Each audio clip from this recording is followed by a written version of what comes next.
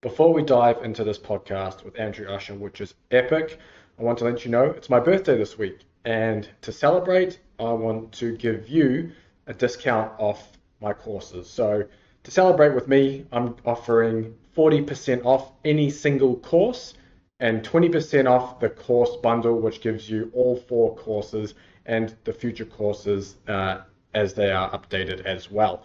So there's the world-class conditioning course for combat sports, and that covers everything about the physiology behind the conditioning, why you're doing what, and how to plan that for your combat sports preparation. I also have the warrior strength course for combat sports, and that covers everything around how to structure and plan your strength training so you don't end up in the problems where you're just running bodybuilding or powerlifting programs, being sore, tired, not feeling like you have that explosive power that others may have.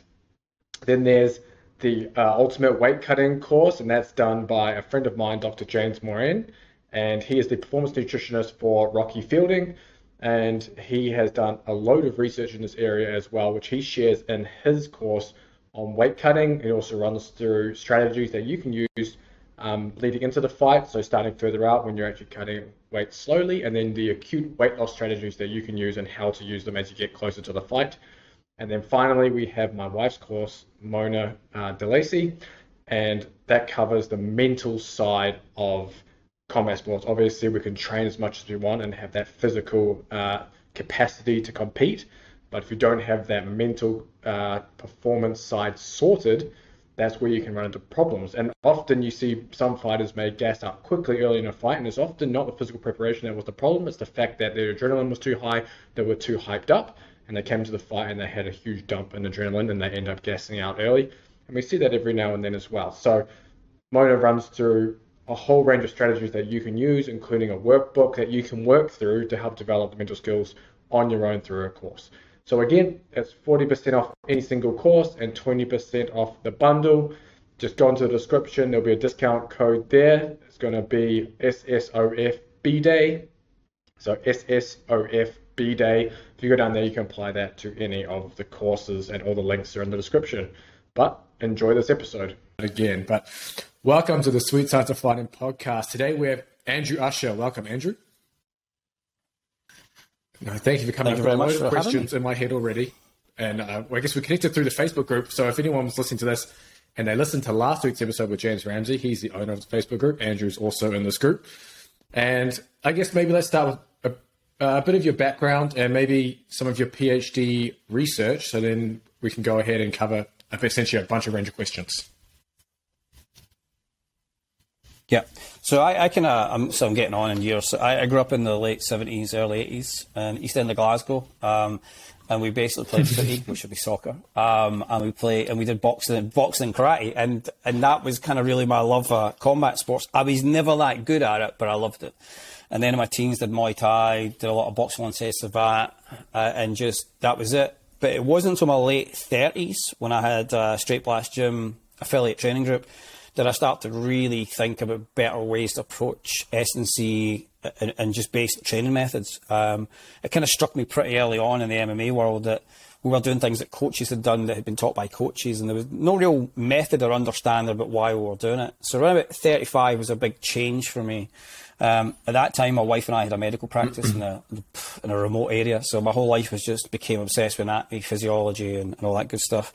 And then in my 40s, kind of moved away from MMA back into kind of probably more boxing. I still coach amateur and professional, and from probably the last 7 years, been really heavy on research. Masters was looking at the underlying physiology of amateur boxing, looking at aerobic capacity and lactate thresholds and things. And the PhD is a world's first look at professional boxing using near-infrared spectroscopy to look at the difference between systemic and peripheral oxygen delivery at the muscle tissue and what that really means from a performance connotation. So that's kind of the PhD. We're in a really beautiful position at Aberdeen University in Scotland because A, they let me do my PhD, which is a good start, and B, they have made combat sports the sole research focus for sports and exercise science. So we will be doing, predominantly our research is going to be down that route. I think we might be one of very few and definitely only university in Scotland that's main research focus is combat sports. From a private business type of thing, obviously my private business, I work with Hannah Rankin, who's kind of world champion female boxer. I work with her. I'm her performance specialist, and I work with kind of numerous other athletes as well. And we do a whole range of services. I mean, I refer to myself now as probably a performance specialist than anything else, because it's a mixture of everything from sports science, exercise phys to S&C. Awesome. And that's it. Generally quite boring, dull, and just live my life in a lab. That tends to be it. Like, the sun's killing me. That's the exciting stuff. Do you want to maybe explain, because a lot of the listeners would be kind of like your amateur, semi-pro, maybe some professional, but mainly fighters that maybe don't have a grasp of the sports science. So you want to maybe cover, you mentioned your PhD, you're looking at the difference, systemic versus, I guess, peripheral oxygen uptake. Do you want to maybe dive into the details of why that's important, you know, what you're kind of looking at there? Yeah, so I mean, one of the things that kind of struck me probably watching a lot of sparring and having a lot of athletes compete was try and get this idea of what's a rate limit or what's inhibiting performance. Because we can get the strength right, we can generally get the conditioning right, although often I think that's one of the main issues. But the delivery mechanism of how they actually translate VO2 and oxygen, obviously through respiration and everything else, into the muscle tissue seems to be, to me, a limiting factor. And what we noticed when we started putting near-infrared sensors on the legs and things was that when there was a massive difference in what the kind of oxygen profile looked like in a spar session versus pads and bags. So there was clearly something going on. And the best way, probably the easy way to think about this is I always explain to athletes, is like, we want to match the engine with the right chassis. So if you've got a Ferrari engine, you want a Ferrari chassis. And in that engine, there is all the fine-tuning components, and that's what our PhD is. It's looking about how do we get fuel to the muscle tissue, how does it extract that oxygen, and how does the muscle respond. Probably more importantly for me is how does the muscle tissue recover, especially between rounds. So we're kind of looking at that, and then we're looking at, does biomechanics affect how oxygen delivery is performed to the muscle tissue via the capillary bed? You know, is a boxer heavy on the front leg, so therefore that leg is having to work much harder than the other leg, so therefore is a kind of difference in symmetrical value. And what you tend to find is that we tend to think things in systemic terms, so we tend to think of cardiac output, stroke volume, all these types of things in VO2 max, but we tend to think less about what's the actual muscle doing. Because if you put Moxie sensors or Portamon sensors on the rec fem on the left and the right leg and you do back squats, those two muscles won't necessarily use oxygen at the same rate. There can be a slight difference in it. So that led me to think, well, why would that be? And then when you watch sparring, you see some fascinating things about recovery. How quick can the tissue desaturate and use oxygen, and how quick can it resaturate? And we'll start to find that athletes that are really well conditioned use oxygen very quickly, have a nice like homeostasis through the middle, and then resaturate really fast. And the profile is very similar between pads, bags, and sparring. Deconditioned athletes, it's interesting. It's all over the place. So our whole big thing is really applied science and performance. How do we get recovery to be as optimal as possible? Because a lot of fights are won through that endurance component, especially your 10s and 12 rounders. You know, you get 36 minutes of work. Often a lot of coaches are doing great work, but they're not actually thinking about the recovery kinetics and how that having a knock-on effect.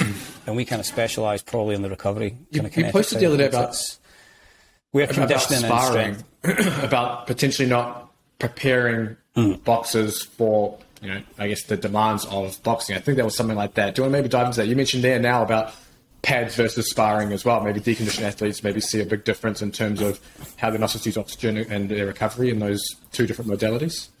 Yeah. So I think the interesting thing for me was that the idea of the PhD was to get an idea of what does the underlying physiology do in the different training methods, because nobody's ever looked at it.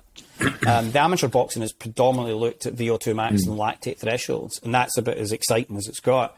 That to me was quite boring. I wanted to know, well, what's the muscle tissue doing? Because at the end of the day, how that muscle is performing in that kinetic chain is really going to dictate how success and the mechanics are going to be delivered. So when we started looking at the pad work and the bag work, we started to see that bag work generally, athletes are not really got high enough volume and a high enough intensity. A lot of them are still very old school. They go in, the beeper's on, the 3-minute round.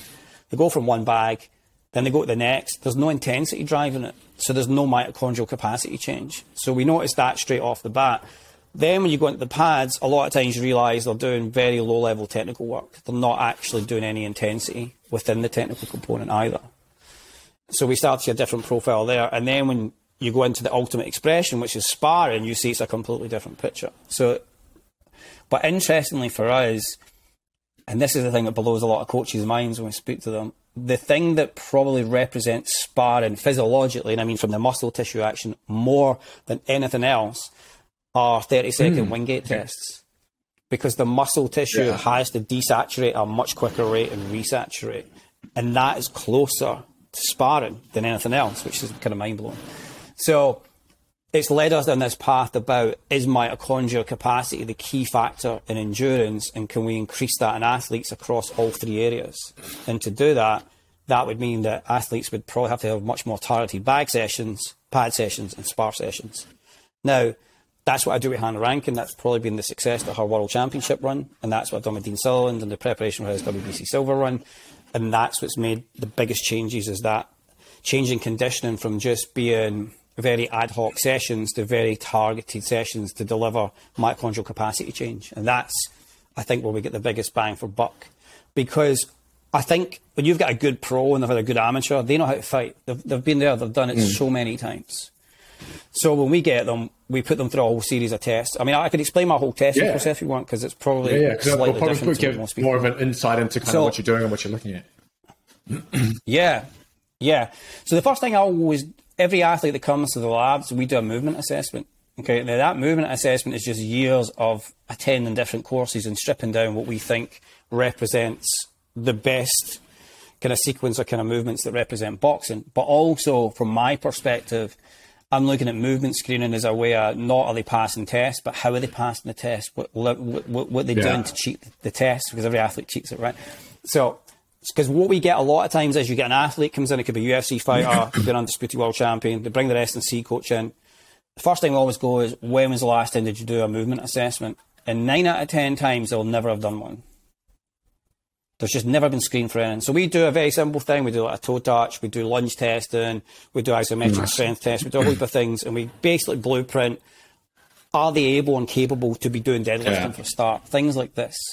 Because 9 out of 10 times we see a lot of asymmetrical issues that we can clean up. And so a lot of times, for example, when they're deadlifting, they're pulling most of the power through one side rather than two sides. You know, the usual stuff. So that's the first thing we do. We then put them through a whole series of testing, which is basically VO2 max tests. We don't tend to do the VO2 components much. We use the incremental treadmill test quite a lot. We do Wingate testing. We do upper lower body strength test on the isometric chair. We then do force. We look at striking on the force platform. We analyse striking mechanics and biomechanics. We do a wee bit of 3D movement assessment, and we just piece it all together. And what we're looking for is the consistency between the tests. And what we tend to find is most athletes come in have very poor limited movement that's just never been picked up in S&C sessions. We tend to find that the Wingates are showing very poor recovery, and there's a lot of cardiac drift between sprint 1 and sprint 2. And the interesting kicker for us is combat athletes, especially boxers, tend to have more force production in their upper body than lower body. When we put them on the isometric chair and we do isometric strength testing, without a shadow of a doubt, the upper body is always stronger than the lower body, which blows my mind, right? And then you turn to the S&C coach and go, you ain't doing legs enough, are you? You know, and then you realise it's right now. So people associate me and a big X landmine press, that I don't like landmine pressing. And the reason I don't like landmine pressing is I think it's overused. It's not that I don't like it, I just think it's very, very overused. And I think, you know, if you look at Seth's paper on that kind of biomechanics and the mixed methods paper on striking, you can clearly see lower legs all the way up, you know, deltoids last to activate forearm. So any athlete we work with, we're probably more heavier on leg work than we are upper body work on strikers. And we tend to find most athletes coming to us are the opposite way around. They think everything is coming from the shoulders. They have to deliver it through the chain. So that's kind of our testing process. So we do movement assessment, we do physiological testing, we may do VO2 max testing, we do NURS testing, and we do strength testing and force production testing, because we want to see, is all of it leading to the ultimate expression, which has been able to deliver force on the force plate. And then we'll maybe look at sparring data. We'll go grab sparring data, because that is where we see, is all this stuff they're doing, is it translating to the spar session? And probably 60% of the time it doesn't. Yeah. You know, they look good, they make weight okay, they're maybe sitting 12% body fat, they look pretty jacked, but it falls apart under specific. You know yourself, lab testing is Yeah. a completely different beast. If I make an athlete do an all-out Wingate and they've never done repeated sprints at super maximal level, they're going to struggle for sure. which they all do. You know, the back door is littered with food from people throwing up over the last 6 months of research. It's like, it's a running joke. It's kind of, we can normally identify people's dinner from the night before, after they're not easy. But that's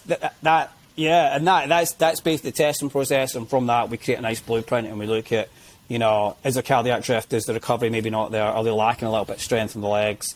Generally, I don't do as much of the strength work as I used to do. I tend to feed that back to the S&C coach to be changed up, and we'll just give them some guidance on what we're kind of looking for. And then we'll normally do in a camp, in an 8-week camp, we'll do week 1, probably week 3, and then we'll maybe do week 5 or 6, and we'll just do 3 testing sessions, just to make sure things are actually moving in the right place. I'm just a big lover of, if we test it, we know something's changing. If we don't test it, we don't know if it's changing. For sure. Or not. So it's pretty straightforward. It's nothing rocket science, nothing really. I mean, the research is a bit more high end because of what we're looking at, but the actual application, it gets distilled down into something pretty simple. Because you know yourself, I can't say to an athlete, go put this moxie on, tell me what your desaturation level is in 15 minutes. And they go, fuck off. It's just not going to happen. Yeah, definitely. Yeah, and people tell me fuck off all the time. So it's a kind of it's a highly physiologically driven route, but really we do all the heavy lift in the back end. You know, one of the big things I'm a massive, you need to do this for us, is heart rate monitor. Now it's interesting because everybody does red zone training, but I think people fail to understand that the red zones are irrespective, because athletes will get to peak heart rate very quickly, right? That should be the on kinetics. We should be getting them there. It's how quick can they get out of it and how quick can they get back in it. Gotcha. It's a more interesting tale when it comes to that kind of physiological kinetics. So an average day for me is Hannah will do a spar where heart rate monitor or moxie sensors. I'll get the data. We've written all the Python code. We will run it, and I'll be able to say, right, you're on track for where we need you to be. You're maybe off track. We need to change up some of your sessions, and that's it. It's quite a seamless process. It's fucking taken years to make it that seamless, to the point where. Yeah, because the data we are very data heavy, and we have probably a good 10 years worth of data now, which is good because we have a nice normalization database, so we can benchmark most athletes now to where they should fit in with other people. Not that that's a given, because everyone's quite unique, but we have a rough benchmark of where we should be, and that's been it. And the boxing world either likes what we do or it fucking hates it. It's mostly hates it. Well, goes against tradition, doesn't it? Yeah. I'm referred to as a legacy coach, which means I'm an old fuck, because I'll be 50 this year. But we are doing some good stuff. You know, we had really nice meetings with Gary Hutt from Team GB. We'll be down at Team GB lately to discuss the research and a few other things. So I think there's a nice move towards trying to understand what is performance really, you know, rather than just this label at S&C. You know, everyone's a fucking S&C coach now, which pains me quite a lot, because a lot of times they come in and you just wonder what's actually happening here. You know, why are you holding your breath doing back squat and shit? Why? And nasal breathing. Nasal breathing is the other big thing at the moment. A lot of athletes come in, they're telling me they're doing nasal breathing. The new trend. And I'm like, you've got two. Yeah, and I'm like, you've got 2 pipes in your mouth. One's fucking bigger than the other. Breathe. So we are a bit marmitey, I guess, what we do. Some people like us, some people don't like us. But we're all about performance. My supervisor, John Barry at Abertay, John's 52, we just love this shit. You know, we just live for performance and, you know, making people better. That's just, we just love it. You know, even at our age, we're still not jaded yet, because we think there's still a lot more to be found. I've got a whole lot of questions. I'm going to see if I can remember them all. But first, you mentioned, obviously, Seth research this. If anyone's interested, Seth wrote a blog post on how to throw a powerful jab on Sweet Science of Fighting. You guys can find that. That's really good. He breaks down some of his research there too, and I break down a lot of it in how to punch harder as well. And secondly, there's a whole lot of... I'm going to start with maybe your sprint protocols, and I'm going to come back to your oxygen connects in terms of recovery. But is this kind of where your sprint power and endurance protocols kind of stemmed from the idea that a lot of the boxers aren't getting the intensity in their training, and this is kind of like your way of putting intensity within their training week? Yeah, so John, my supervisor, his whole last 20 years of research has been basically sprints and high intensity training. That's basically been John's work for the last 20 years. And when I started working with John last year, I was a bit unconvinced by it, to be brutally honest. I was still very much, we need a bit more volume of the training. And then we started applying it to a lot of athletes and looking at the research and looking at what I was aiming to look at from systemic and peripheral recovery. And we started to pilot it and we started to get really good results. And I think you're right. I think what happens is people think they're doing high intensity. It's like the old days of the Tabata when it went crazy. Nobody was fucking doing that stuff at the intensity level. That and if you want to know more, guys, search Tabata for fighters on Google and you'll see me talk about exactly that. If you're doing real Tabata, you're fucked by the end of it, to the point where you're going to fall off the bike. It did probably sell a lot of timers though. I mean, so from the timer market space, it sold a shitload. So we're pretty much the same. So we know from the research that all you need is about 60 seconds worth of high supramaximal effort, probably 3 times a week, 9 sessions, and you're probably going to start to see some mitochondrial change. Now, it's too early to say this, but I'll kind of make a bold claim. One of the research projects we're doing is looking at a non-invasive way to measure mitochondrial capacity through blood flow occlusion, NIRS, doing like an incremental treadmill test and remeasuring, and we're seeing that the sprint training is definitely increasing mitochondrial capacity. So that's a good thing because we obviously have more ability to create ATP, blah, blah, blah, blah. So for us, sprints is integral. Now, sprints to us is not just running or bikes, but it's how you use the bag. So, for example, Hannah, we have her on very specific bag sessions. So she might do 20 seconds all out, 10-second recovery, and she'll maybe repeat that for one round. Or sometimes we'll mix it up. We'll do 20 seconds on, 60 seconds off, 30 seconds on, 50 seconds off, and we'll just start to do undulating. So we mix up the protocols. But basically, for us, the discovery, it's not a discovery, it's in the research. There's a lot out there. Supramaximal is where you need to be to get those fast adaptive changes. So I'm a big believer, which is why the SSOF world hate me. I'm a big believer that technical skill is part of it. Boxers need to box. Right. MMA fighters need to be able to fight MMA.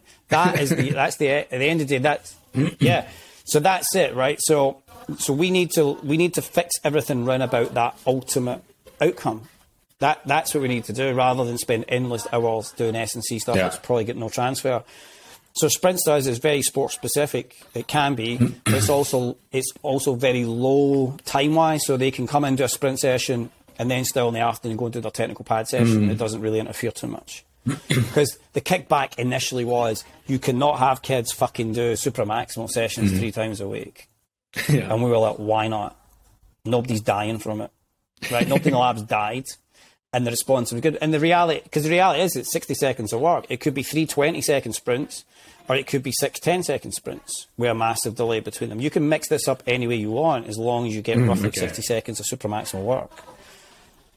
So for us, it's very, you can play with it in the schedule, and all the athletes that we have that are doing exceptionally well in recovery metrics are all doing these high intensity supramaximal. Is it something you do year round then? Or is this kind of like after maybe, I don't know, GPP phase or whatever it is, and you do this maybe after that, or you're doing this, hey, all year round, we're hitting this 60 seconds, in a session or a week? So we're big on having athletes train 52 weeks of the year and sitting at roughly out of camp between 5 and 7% above fight weight max. So we like our athletes to be ready for a lot of reasons. One is it's just good self-management. 2, there's no crazy weight cuts. And 3, because of COVID, opportunities are everywhere. So the more able you are to get into fight camp, and even a shortened one, the better. That's kind of played very nicely into the sprint protocols because we can get people's conditioning back relatively quickly on the sprint protocols. So what we'll do is John's been doing these fucking in the lab for 10 years, hasn't he? So he's churning out like 1200 watts at 52 non-stop and stuff. Maybe not as much as that. I think he's dropped to 800. But we do sprints all the time. So we'll be in their schedule twice a week. They'll do sprints for me, and they all hate it. I mean, if Hannah was on the podcast, she would be swearing at me all day. She absolutely but the interesting thing for her is, and we were talking about this with the other day actually, because we had looked to bring in a different kind of protocol to her, and she was like, I'm not so keen on it, let's change it back. And she said to me, as much as I hate the bike, she goes, mentally and psychologically, it gives me something that other things don't give me. Those super maximal efforts really take me to a dark place that I have to get through them. So psychologically, I think it provides the athletes a difficult week every week. But they get through it. And so we're pretty much, I think, we've not seen any detriment to it. We won't obviously do them in a taper. So the last 2 weeks of fight camp, we won't do them. So we will take, so actually it's not 52 weeks, it'll be maybe 48 weeks or whatever, or 40 weeks depending, actually, I think about it. But pretty much we're doing them all the time. But we like to do other things as well. Like, I like athletes on a Monday, rather than do long, steady state runs, I like, a good fast 5K. So we will have them do a 5K run. So most of our athletes will do a 5K sub 20 minutes. Damn, that's quick. Probably anywhere from 16 minutes to about 18 minutes, 12. Yeah, they all can do it. And they like it because it's a challenge. We'll get a massive leaderboard of athletes all around the world in these 5Ks. As a fat old bloke, I can knock out a 5K in 21 minutes. So there's no excuse for an athlete. And it's like a sprint. And I like to do them on the Monday because it's a nice, because we used to use HRV and stuff, and I've went away from that. But this is a nice wellness metric. Because if their 5K is 18 minutes and then 1 week it's dropping off to 23, you're kind of like, were you partying at the weekend? What's happened? What's changed your stats? How was sparring at the weekend? Because a lot of my athletes are quite remote. Yeah. So everything we do is probably get a bit of speed and pace on it. We encourage. If an athlete likes to run, I don't have a problem with it. Some of our athletes, like Hannah likes to be in the altitude chamber. She likes to do her runs in there. That's fine to have a problem with it. I just don't want athletes doing 10 miles every 3 days every 3 days. But I want a bit more sport. I'd rather they be in the gym working on technical work. Rather than spending maybe a 2 hour run. So we're fast on everything. You've added more questions into my head. I'm going to try and remember them all. I guess let's. I'm like a big rabbit hole. I know. Okay, let's start here where we are now. Then about the running with intensity. So, are you then banking on the technical sessions to hit that lower intensity? I guess aerobic work, because I guess in my mind I'm thinking, okay, we're doing speed. I guess 5K. That's still aerobic and stuff like that. And obviously you're doing the sprints. But then if we're looking at maybe physiology, and to say we're looking at maybe eccentric hypertrophy of the heart, I guess you're still getting a lot of that stuff from the stuff. But I guess if you're targeting really low intensity work, that's not going to maybe bleed into fatigue for technical training. Does that fit somewhere in your week model, or is it more technical training takes care of that? I'm just taking care of intensity. Yeah. So when we started doing the research, we started to realise that most of the technical training was in that kind of low, probably 120 to 150 heart rate range. It was really in that kind of slow cardiac output range. So the problem we identified pretty early on was that was the issue. That people are fucking lazy. So people won't do balls to the wall, super maximal bag session. Yeah. So that actually was the component that was missing. People think they're working hard until you actually monitor it and actually look at what is the kinetics, how quick are they getting to peak heart rate, and how quick is that peak heart rate coming down, and is it a slower, fast phase of recovery? Until you do that, you don't know. You're just assuming that they get up to 180 beats, they stop, 60 seconds later, they've dropped 40 beats, and you're like, fucking brilliant. Well, what we've got with Hannah Rankin is she can drop 79, 80 beats at round 10 in sparring and recovery, standing. Right, so she can drop massive. And she's got a very, really super nice fast phase of recovery and then a slow at the end, which is kind of what we want. So unless you look at it and you know how to analyse it, a lot of times you're just doing things because it looks good, but you've got no quantifiable way of measuring how hard are they actually training. So even in the gym in Aberdeen, Davy McAllister's up at Northern Sporting Club, where we work with the pros and stuff, the bag sessions are all heart rate monitored. So everything's monitored. So we know if these kids are not working hard. And they have very targeted thresholds they need to hit in those sessions. Because we know a lot of times when they're then doing the S&C, it's just that low zone. If they're on the Concept 2 rower, they're probably just fucking around. They're not going crazy on it. So the issue for me is when we physiologically test them, we can see what the recovery's like, and that gives us an indication of, what VO2 is like, what VO2 kinetics is like, what oxygen kinetics is like, and how that relates. Because the interesting thing about boxing is you don't need a massive aerobic capacity to be successful. Interesting. Right? If you look at the research, and I did a systematic review of this, which we need to publish this at some point. We need to think about this. But I've looked at the data over the last 27 years, and when you look at the VO2 max, it goes from 2003, the Kravitz paper, pretty low, about 43 milliliters per kilogram per minute, and the highest end within a C paper is about 65. And that's in world-class amateurs, right? So you're looking 25 years worth of data, 43 to 65, 66. That's not massive. Most sit about the 55 to 60 zone, right? So that's the aerobic capacity you need to be a world-class amateur at Olympic level. So we kind of looked at that and we thought, okay. And then we looked at lactate thresholds in the research, and basically it just more or less says what you'd expect. Boxers need to tolerate high millimoles of lactate. So that's it. So you look at that, you think, well, how much steady state running do they really need to do then to develop that?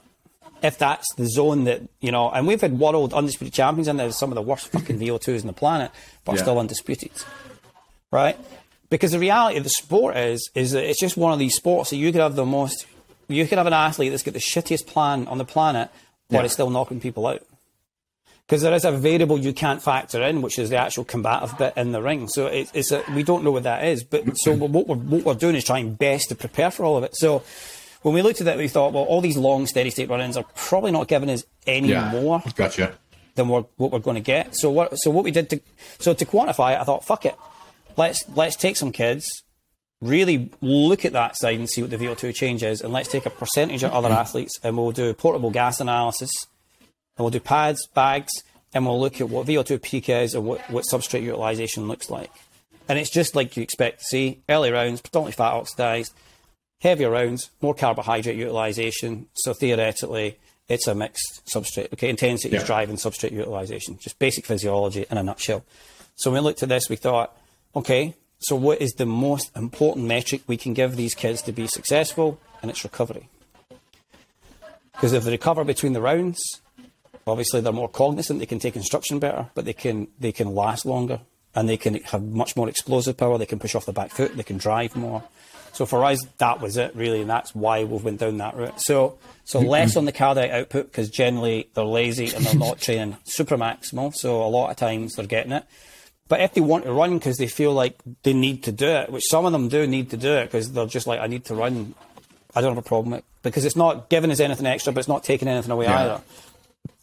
Unless they're picking up musculoskeletal injuries in the ankles and stuff like overturning or overplaying. If that's an issue, then we'll rein them back. So conscious of what people believe, I'm not anti-running. I'm just like, because people fucking think I hate running. I mean, I've seen this in forums and fucking Facebook posts, that cunt doesn't like running, blah, blah, blah, blah. I've run all my life. I run a lot. So, I mean, I run 100Ks and all that stuff. I mean, I like running.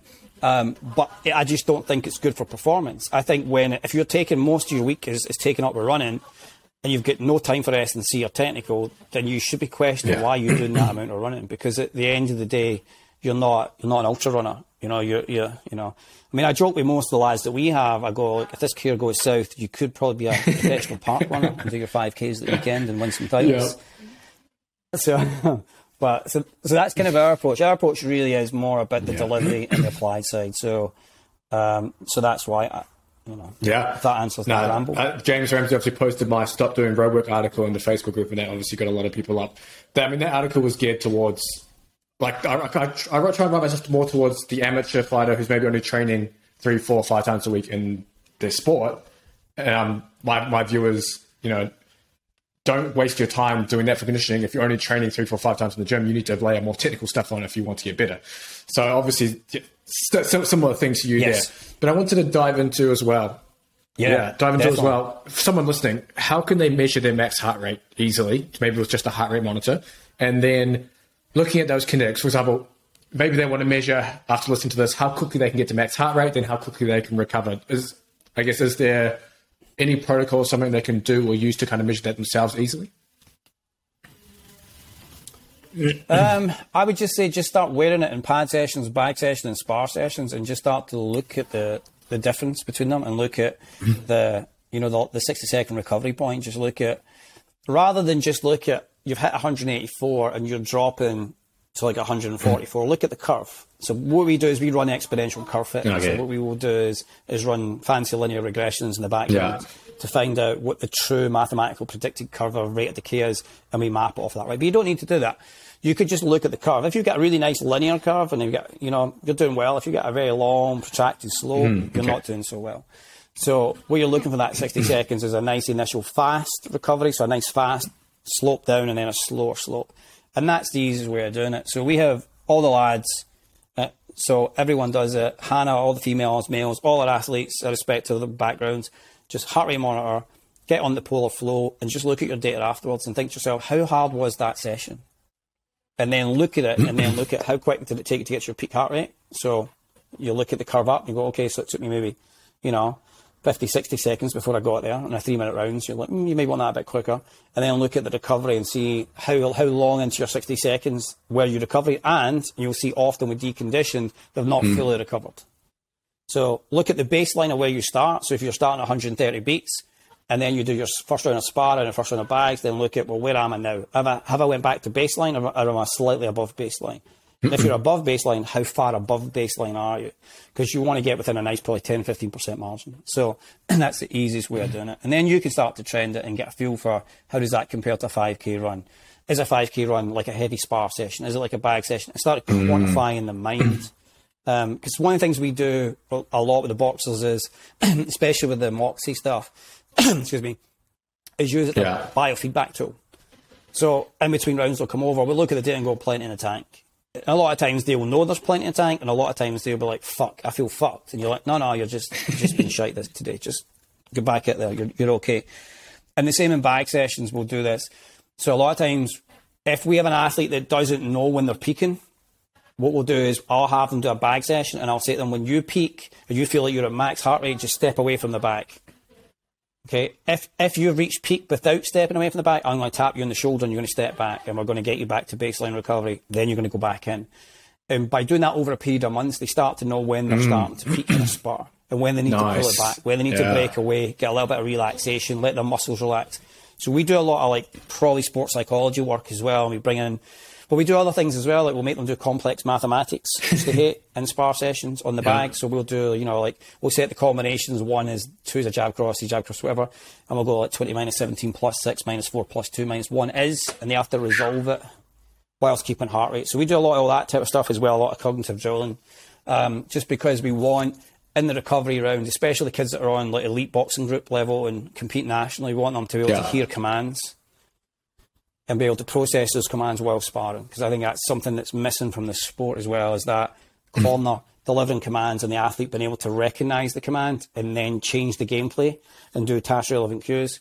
So we do that with heart rate as well. So they change their game plan. If they feel like they're peaking, they know through all the biofeedback stuff that they need to go back to a much more defensive, break away from the centre of the line, kind of just relax. When they feel good, go back in and re-engage. And we just basically always teaching them how to recover.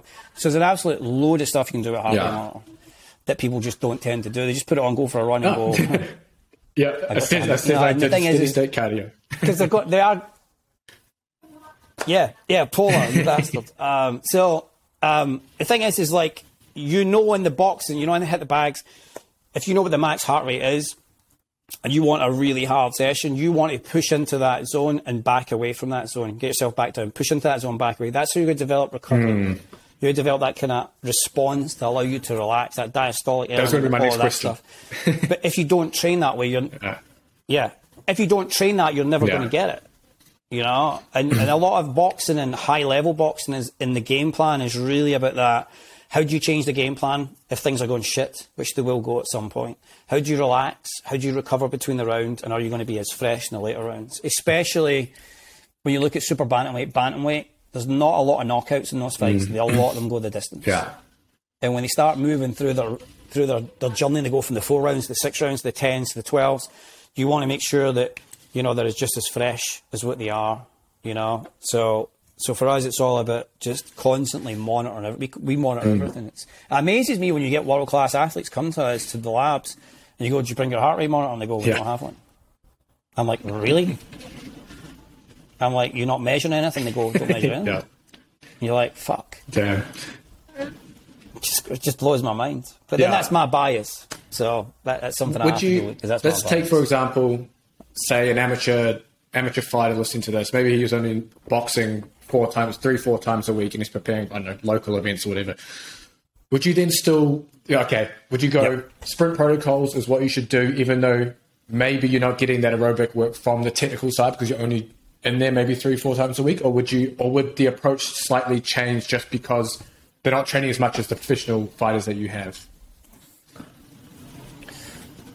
So amateurs, we will have them on sprints. We will sometimes get them to the sprints after their technical work. So we'll let them get their technical work out the way, and then we'll say, like, just jump on the assault bike and just... Because for us, it's about what is driving recovery is probably mitochondrial capacity. And the more mitochondria you can have, the more you're going to produce energy. So therefore, the more you're going to potentially recover, the more you're going to be able to produce more work. So for us, it's all about developing that. And we know that one of the benefits of repeated sprint intervals is it's a very fast way of getting it. You can obviously get it through other ways as well, but for us, it's just a very easy thing. And it's an easy sell after they've done their pad work and stuff. And just go, right, just jump on the bike, just give me 20 seconds on the assault bike, 10 seconds off, 3 of them, and you can go home. And generally, they're pretty receptive to it because they're like, okay. And it's like covert stealth kind of mitochondrial capacity development. And because if they're only in 3 times a week, then you're very limited. You know, your exposure time is limited. How do you get your S&C factored into that? This is the problems with amateurs a lot of times, as well as I sometimes think we negate some of the strength work as well at times.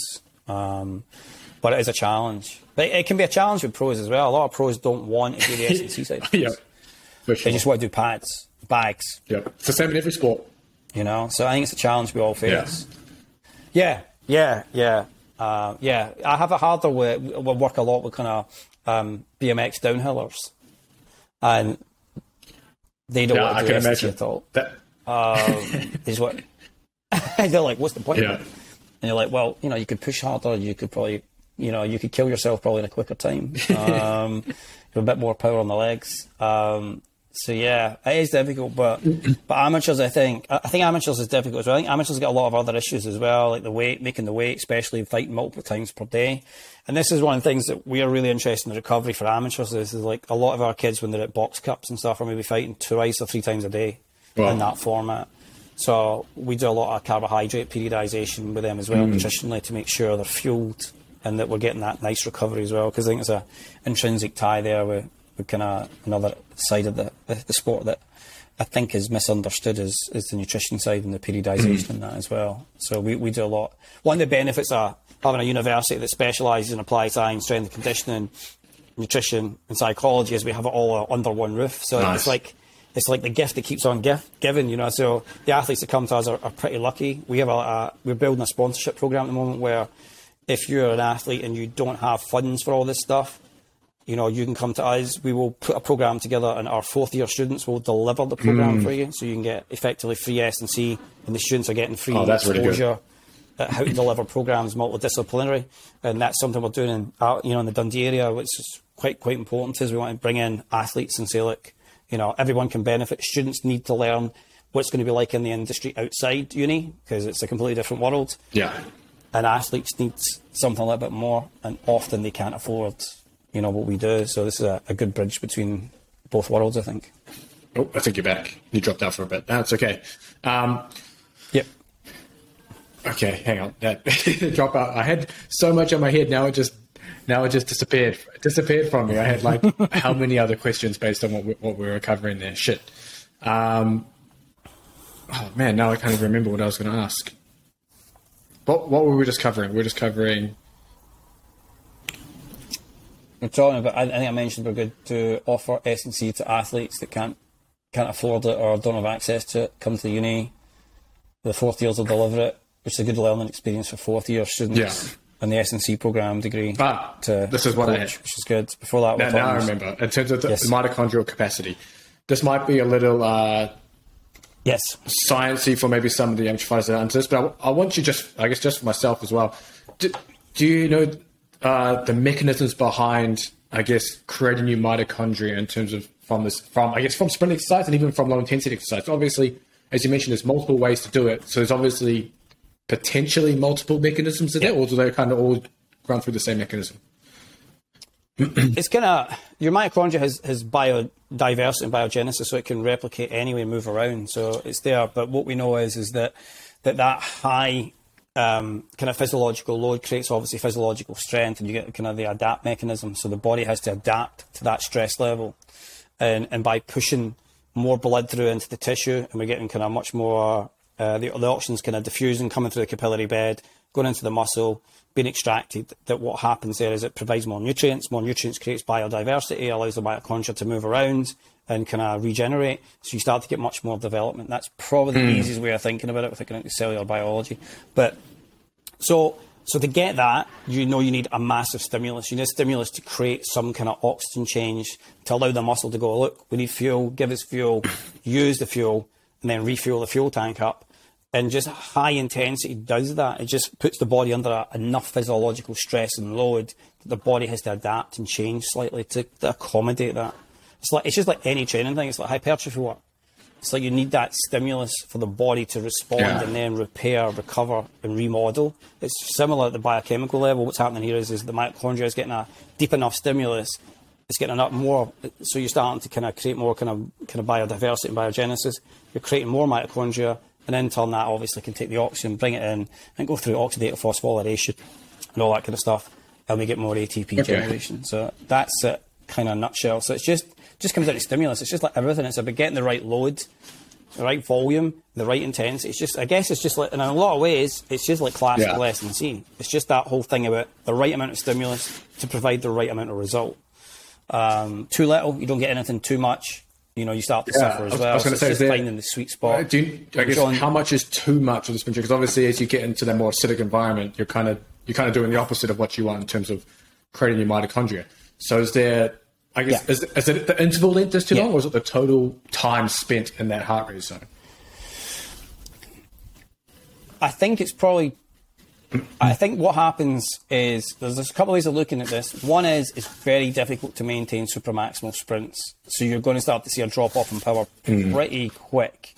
So we in the lab, we test classic Wingates. We do 30 seconds, 1 minute recovery. With athletes, I'll do 10 seconds, 80 seconds recovery. And we'll do that 6 times because we can get enough recovery to get the supramaximal effort. So the problem would be that it'd be very difficult to maintain supramaximal work without fatigue coming in, and then that would have a massive knock-on onto technical skill. So you would pretty much spot it. I think we would spot it pretty much quick. So for us, it's about 60 seconds of work split over one session. So it's like when they come in the Monday, they're doing their 60 seconds. They can do it any way they want to do it, but they have to feel like they're dying at the end of it. That's it. If they think they're dying at the end of it, it's worked. A lot of times in the past, when you leave athletes alone, you find that they weren't probably hitting supra, which is why we make them all wear a heart rate monitor, so we can access it and go, that was not a supramaximal effort. You need to, and then likewise, we had a lot of athletes who were overtraining that got greedy, thinking they could do 6 days a week at supramaximal, and we had to rein that back and say, look, why are you spending so much time there? It's like, we need this just into 3 sessions, Monday, Wednesday, Friday, whatever you want to do. And the other interesting thing is there's no rhyme or reason to it. So you can have a 24-hour separation, you could have a 72-hour separation between it, you could have slightly longer, as long as you get in roughly about 3 to 6 minutes of supramaximal work per week, you're golden with it. It's like, for whatever reason, it doesn't seem to impede adaptation too much, which is kind of interesting. So it can be pretty flexible. So you could do it post-pad work, you could do it post-bag work. You can fit it in pretty much anywhere. It's pretty easy. We do the bike. I mean, you can run. We use the bike. The reason I use the bike, especially a walk bike, is I can track the stats, I can track the metrics, but it takes a lot of load. It reduces the load in the joints. So and you don't need a lot of skill to ride a bike. Hannah's Rankin's favourite term is you ride the bike like you're stolen it. So you just go. So it's pretty forgiving, which is why we like to use the bike. Assault bike's quite tricky. I think because a lot of people use the arms more than the legs in subsequent sprints. So you start to see a massive drop off in power on the assault bike. I like the assault bike, but a lot of times I'll make them put their hands behind their back and make them only use their legs and go for a supramaximal to make that happen. But yeah, it can be pretty forgiving, but the adaptations are pretty quick, and it just all comes down to kind of creating much more mitochondria in the tissue. Once the muscles get more mitochondria, more energy can produce. We have not found any issues to do with kind of CO2 or any of that type of stuff, or kind of acidosis or all those type of things, because we're not working that long. Yeah, they're short. It's a very short window. Yeah, so it's not a big issue for us. So I guess on your, I'm going to link your sprint protocol into the description of this podcast. So if anyone's interested, Andrew's basically put together a little PDF, and it's got all those different sprint protocols for bike, bag work, and I think running. But on there, you've got power and endurance examples for each one. I guess if I was reading that as someone who's maybe just preparing for a local event or whatever, how do I know which one I should touch on? So if your recovery is not good, you're going to want to do the endurance. If you're looking to max out power, so say for example you want a bit more power on a sprint, you'll just do the power one. So if you think about you're on a watt bike and you want to increase your wattage from say 600 watts to 700 watts, you're going to want to do the power one. So you need a bit more time between the sprints to recover, and that just makes common sense if you think about it. If you do a full maximal sprint, the more recovery period between it, the better that next sprint is going to be. So you're going to produce more power. So that's basically in a nutshell. If you want to recover, and the aim is to recover very quick, you want a much shorter interval between it, because you want to encourage the body to get into that nice relaxed phase and get that kind of recovery. So if you're looking to increase like a run time, you probably want to do a bit more power work. If you're looking to have much better recovery between sprints, you'll just do the endurance protocol. They're probably not the right names for them, to be honest, but we put it together. But you actually, to be brutally honest about this protocol booklet, has been the bane of my life, this thing. It came about because we did a 2-day conference and people asked for sprint protocols. And to be fair to us, we hadn't really thought there would be that much interest. So I was like, fuck. So it got put together and it morphed, and I had to cut it short because we've got loads and loads of protocols. And I thought this PDF could be 100 pages long and stuff. So we've released it as it is. I think I can't remember how many pages it is. There's quite a lot. I think it's like 10, 12 pages of different sprint protocols. But what we probably will do is maybe do a video series or a webinar series or do something, and we'll show how we do it in the lab, what we're actually looking at, what the data looks like. And then that's going to be what we're probably going to put some CPD modules or something together. Because I think it makes more sense when you see it in context, when you see the data, and you can take an athlete and say, this is week 1, this is week 6, look at the difference in recovery between the two, and this is what it's given you. Because I think otherwise you just look at it and you think, fuck, 10 seconds on the bag, 20 seconds off, really? Is that it? It doesn't really embody the suffering that you need to undergo in order for that to happen, which is quite substantial. So if you're using the sprint protocol, you have to think it's like your life depended on it. You are having to go all out. And it's funny, isn't it? Because you go to a gym, like, it's got a lot of watt bikes, and I love the watt bike. I've got a couple of them myself. And I watch people on the watt bikes, and I think, you're not really pushing that particularly hard. And then you see somebody that is pushing it really hard, and you just feel for them. You go, yeah, you're doing well today. Because it is something else. We've had some of the best, UK boxing that come in, some world class, come to our labs and do wing gates. So we do obviously sprint lower body, so the bike for that, and we do the upper body arm crank. And the arm crank is worse than the lower body bike sprint. I mean, that arm crank is like horrific on a sprint. But when they all come in, they all look at the bike and think, it's going to be a piece of piss. And then they do it, and then they just look at you like you've just abused them for 60 seconds of their life. And then you make them do the arm crank one, and that's it. It's when they usually vomit out the back door. And it's it's interesting because you say to them, well, look, that's just 20 seconds of work 3 times. Yeah. It's nothing much to it. And then it's try to get them to understand what they perceive as intensity from a sports scientist point of view is not what we would class as intensity. And I know people hate me for saying that, but a lot of boxers think they're training hard, but they're not training hard the right way. And when we make that shift, the needle gets moved in a really interesting way, which is what I'm all about. But how do we push the needle the other way? It's funny. I love it. People hate me for it. When I had a few years ago with my rugby team, that's exactly how I explained when we got to our high intensity work in the preseason was after the very first rep, you should feel like you don't want to do any more. You should just be done. But obviously we had 3 reps in that series, and that's the intensity it needs to be, for us to get what we want out of that session. And it works when you explain it like that. Like, you should be dead after the first one. They go, okay.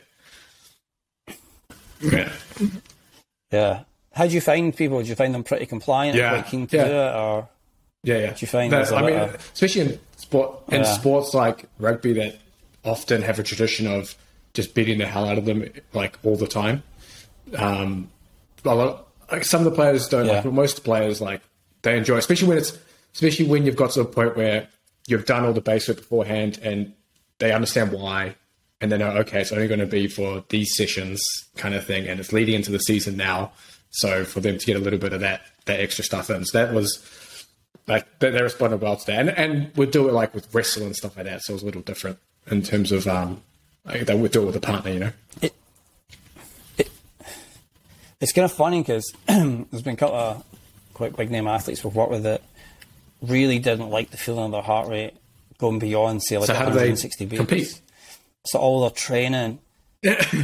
Well, that's the bizarre thing. I mean, some of these guys are really good Brazilian jiu-jitsu fighters, and you're kind of like, but your heart rate is probably peaking way higher than that. But when they put the heart rate monitor on consciously, for whatever reason, it seemed to be inhibiting them. They were like, we did a hard job with some of those to really get them to push the pace, because, oh my God, I can feel my heartbeat. And I'm like, well, that's a good thing. So let's not worry too much about that. It'd be and it's been interesting because we have had a few that have found it very difficult to push really high. And we've had a couple of S&C coaches bring these people in and say, we can't get their heart rate above 170. And I'm like, really? I'm like, well, we'll manage that. And then, it's kind of interesting. So, I mean, for me, it's been quite interesting the last few years, having UFC guys and Bellator guys in and stuff. And you kind of look at just the difference in kind of who's pushing hard and who's not pushing hard and who's coasting. And it would be quite surprising. People would be quite surprised at the people that are coasting, but who are still doing it phenomenally well. Because they're just so technically sound. Which then begs the question, like, that's it. And I think that's been the big thing for me with this whole thing is like, we can do all this research for as long as we want, but the reality is we're working with outliers. We're not working with the general population, and those outliers are pretty interesting within themselves because some of them aren't pushing particularly too high, but are at world champion level. They just have that ability, the time and the distance, the awareness, the spatial awareness, the cognition. And then you have the other kids. And I always say to kids, it's like, you may have two types of athletes, one that may be much more genetically gifted than you, but you can bridge the gap with the right amount of training. Because that athlete is going to be too lazy to take that next step up. And I think that's where sports science and strength and conditioning can play a massive role with a lot of athletes. That, especially in the beginning career, you can accelerate them really, really fast. Because you can say to them, look, we can give you the underlying foundations to catch you up with a lot of these really high level. And at that point, when you start to catch up, you need to step up the technical side of it. That's what you really need to get it. So it's kind of, I think it's an interesting sport, combat sports, from that kind of perspective. I think it's, the reality is every dog has his day in the ring. So you can prepare someone as much as you want. But, come off the line at the wrong time. Boom. It's good night. And we all get one. That's true. The sprint protocols, coming back to that, you mentioned, 3 to 6 minutes, I guess, at close to peak heart rate per week. Do you need to do, I guess you mentioned over 6 minutes you start to maybe blend too much residual fatigue into technical training, but does something need to be changed in order to spur further adaptation? If you say you did this for a year, is there something you need to do, maybe more volume or intensity? Yeah, you're going to have to mix. Yeah, you're going to mix it up. So we'll play around with resistance on the watt bike as well. So we'll change the resistance. So we'll just really mix up the sprint times as well. So Hannah starts camp. So she's back in camp now. We're just waiting to see what the opponent's going to be. So she's back on doing 20 seconds sprints, 10 seconds, 60-second recovery. So we'll do that for the next 2 weeks, and then we'll start to change it. So she'll do 10s, 20s, 30s, and we'll just play with it. Now, because she's at such a high elite level athlete, we can increase her sprints a little bit more than a normal athlete. So although we say 1 minute, we will give her sometimes a little bit more than 1 minute, just because of the way we want to periodize it out. And we'll play around with her. So we'll increase the watt bike resistance a lot in her session, so she's getting a bit more power generation. So we get a little bit more leg strength. Because one of the interesting things about the bike, one of the reasons I use the bike as well, is one of the interesting things is when you do the movement assessment, and then you have a bike that can measure symmetrical power and power ratios, you start to see that cross over. So interestingly, any athlete that comes in that has very bad asymmetry. And an asymmetrical issue to me is anything that's probably between 11 and 15% of a difference side to side. Under that, I don't really care about it, right? Because the sport is asymmetrical anyway.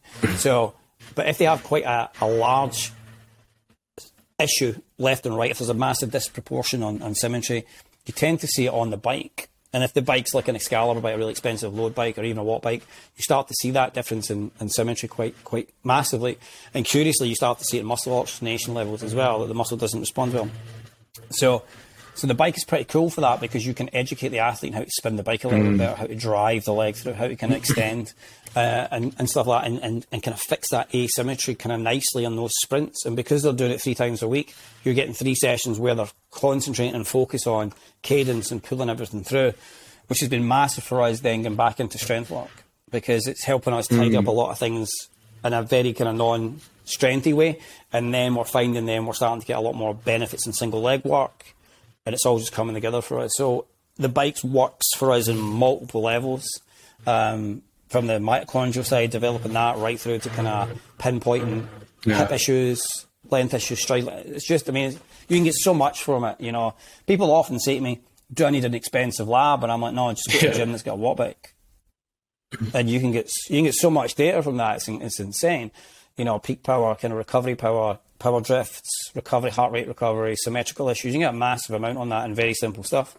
So it's one of the, I meant to say that's one of the reasons we like to use the bike as well. It just gives us a lot of opportunities to do other things as well. But other athletes will do different things as well. So we don't always do sprints. A lot of other athletes that maybe need to have a real high level, a lower body, will do more long grindy sessions. We'll make them do critical power modelling. We'll make them hold certain wattage for longer periods of time, because we do work a lot with cyclists as well. So although combat sports, we get this sprint protocol could be used for any sport, but I would just say that if it was something like rugby, it was soccer, it was kind of something else, we would probably change the protocols around a little bit to accommodate what they are looking for as well. It's like, it's not a one glove fits all. It's close, but it's not perfect. Where do you fit these? I guess, where do you fit these in the training? You mentioned after technical training is one point. I think you mentioned in the morning, where they do afternoon technical pads. I guess in terms of week structure, where do these usually fit around everything else? And maybe just an example of how, I guess, the whole week structure looks with technical training as well. So if we take Hannah just now, because she's in camp, so she'll do our... So we will just sit in the Sunday and we will just blueprint it. So we basically, because an athlete, especially elite level, things can change, media days come up, all that type of stuff. It's like a constant battle. But one of the benefits of sprints is it's very easy to fit them in, because it's only 6 minutes of work in total with the recovery time. So for Hannah, we will just look. So for any elite athlete we're working with, it will be schedule dependent. We do all our periodization on a Sunday for the week ahead. We have a general overall for the 8 weeks, but because she'll do media days or she'll do sponsorship days or whatever, it can go to shit quite a lot. So Sunday's like the shit day, where we sit and go, what's happening for next week? And we will plan. So she will do her sprints, one probably beginning of the week, middle of the week, and the end of the week is tends to be when she does it. She spars a lot on a Saturday. So we avoid sparring day. So sparring day, you know, for us, sparring day is a golden day. We don't want to have anything with it, and we want the following day to be recovery as well. So we'll try and probably cluster them Monday, Tuesday, and maybe like a Thursday. So that's the way it works for her. It works different for others. It just depends. Amateurs, we're pretty religious. We'll just say we know their sessions are Monday, Wednesday, Friday. So we'll try and get them in the Monday, Wednesday, Friday. Fridays tends in sparring for the amateurs is a Saturday as well. So we try and cluster all our spar around a Saturday to allow us to have the Friday off if need be, and the Sunday off for recovery. So we're quite big on that. And that works well for us. Other athletes, it's a bit of a challenge. Overseas athletes, if their schedule's busy, I'll just be tagging it in whenever we can get it. But I'll tend to say to them, look, if you can fit it in after a pad session or a technical session, which not been too crazy, that'll be fine.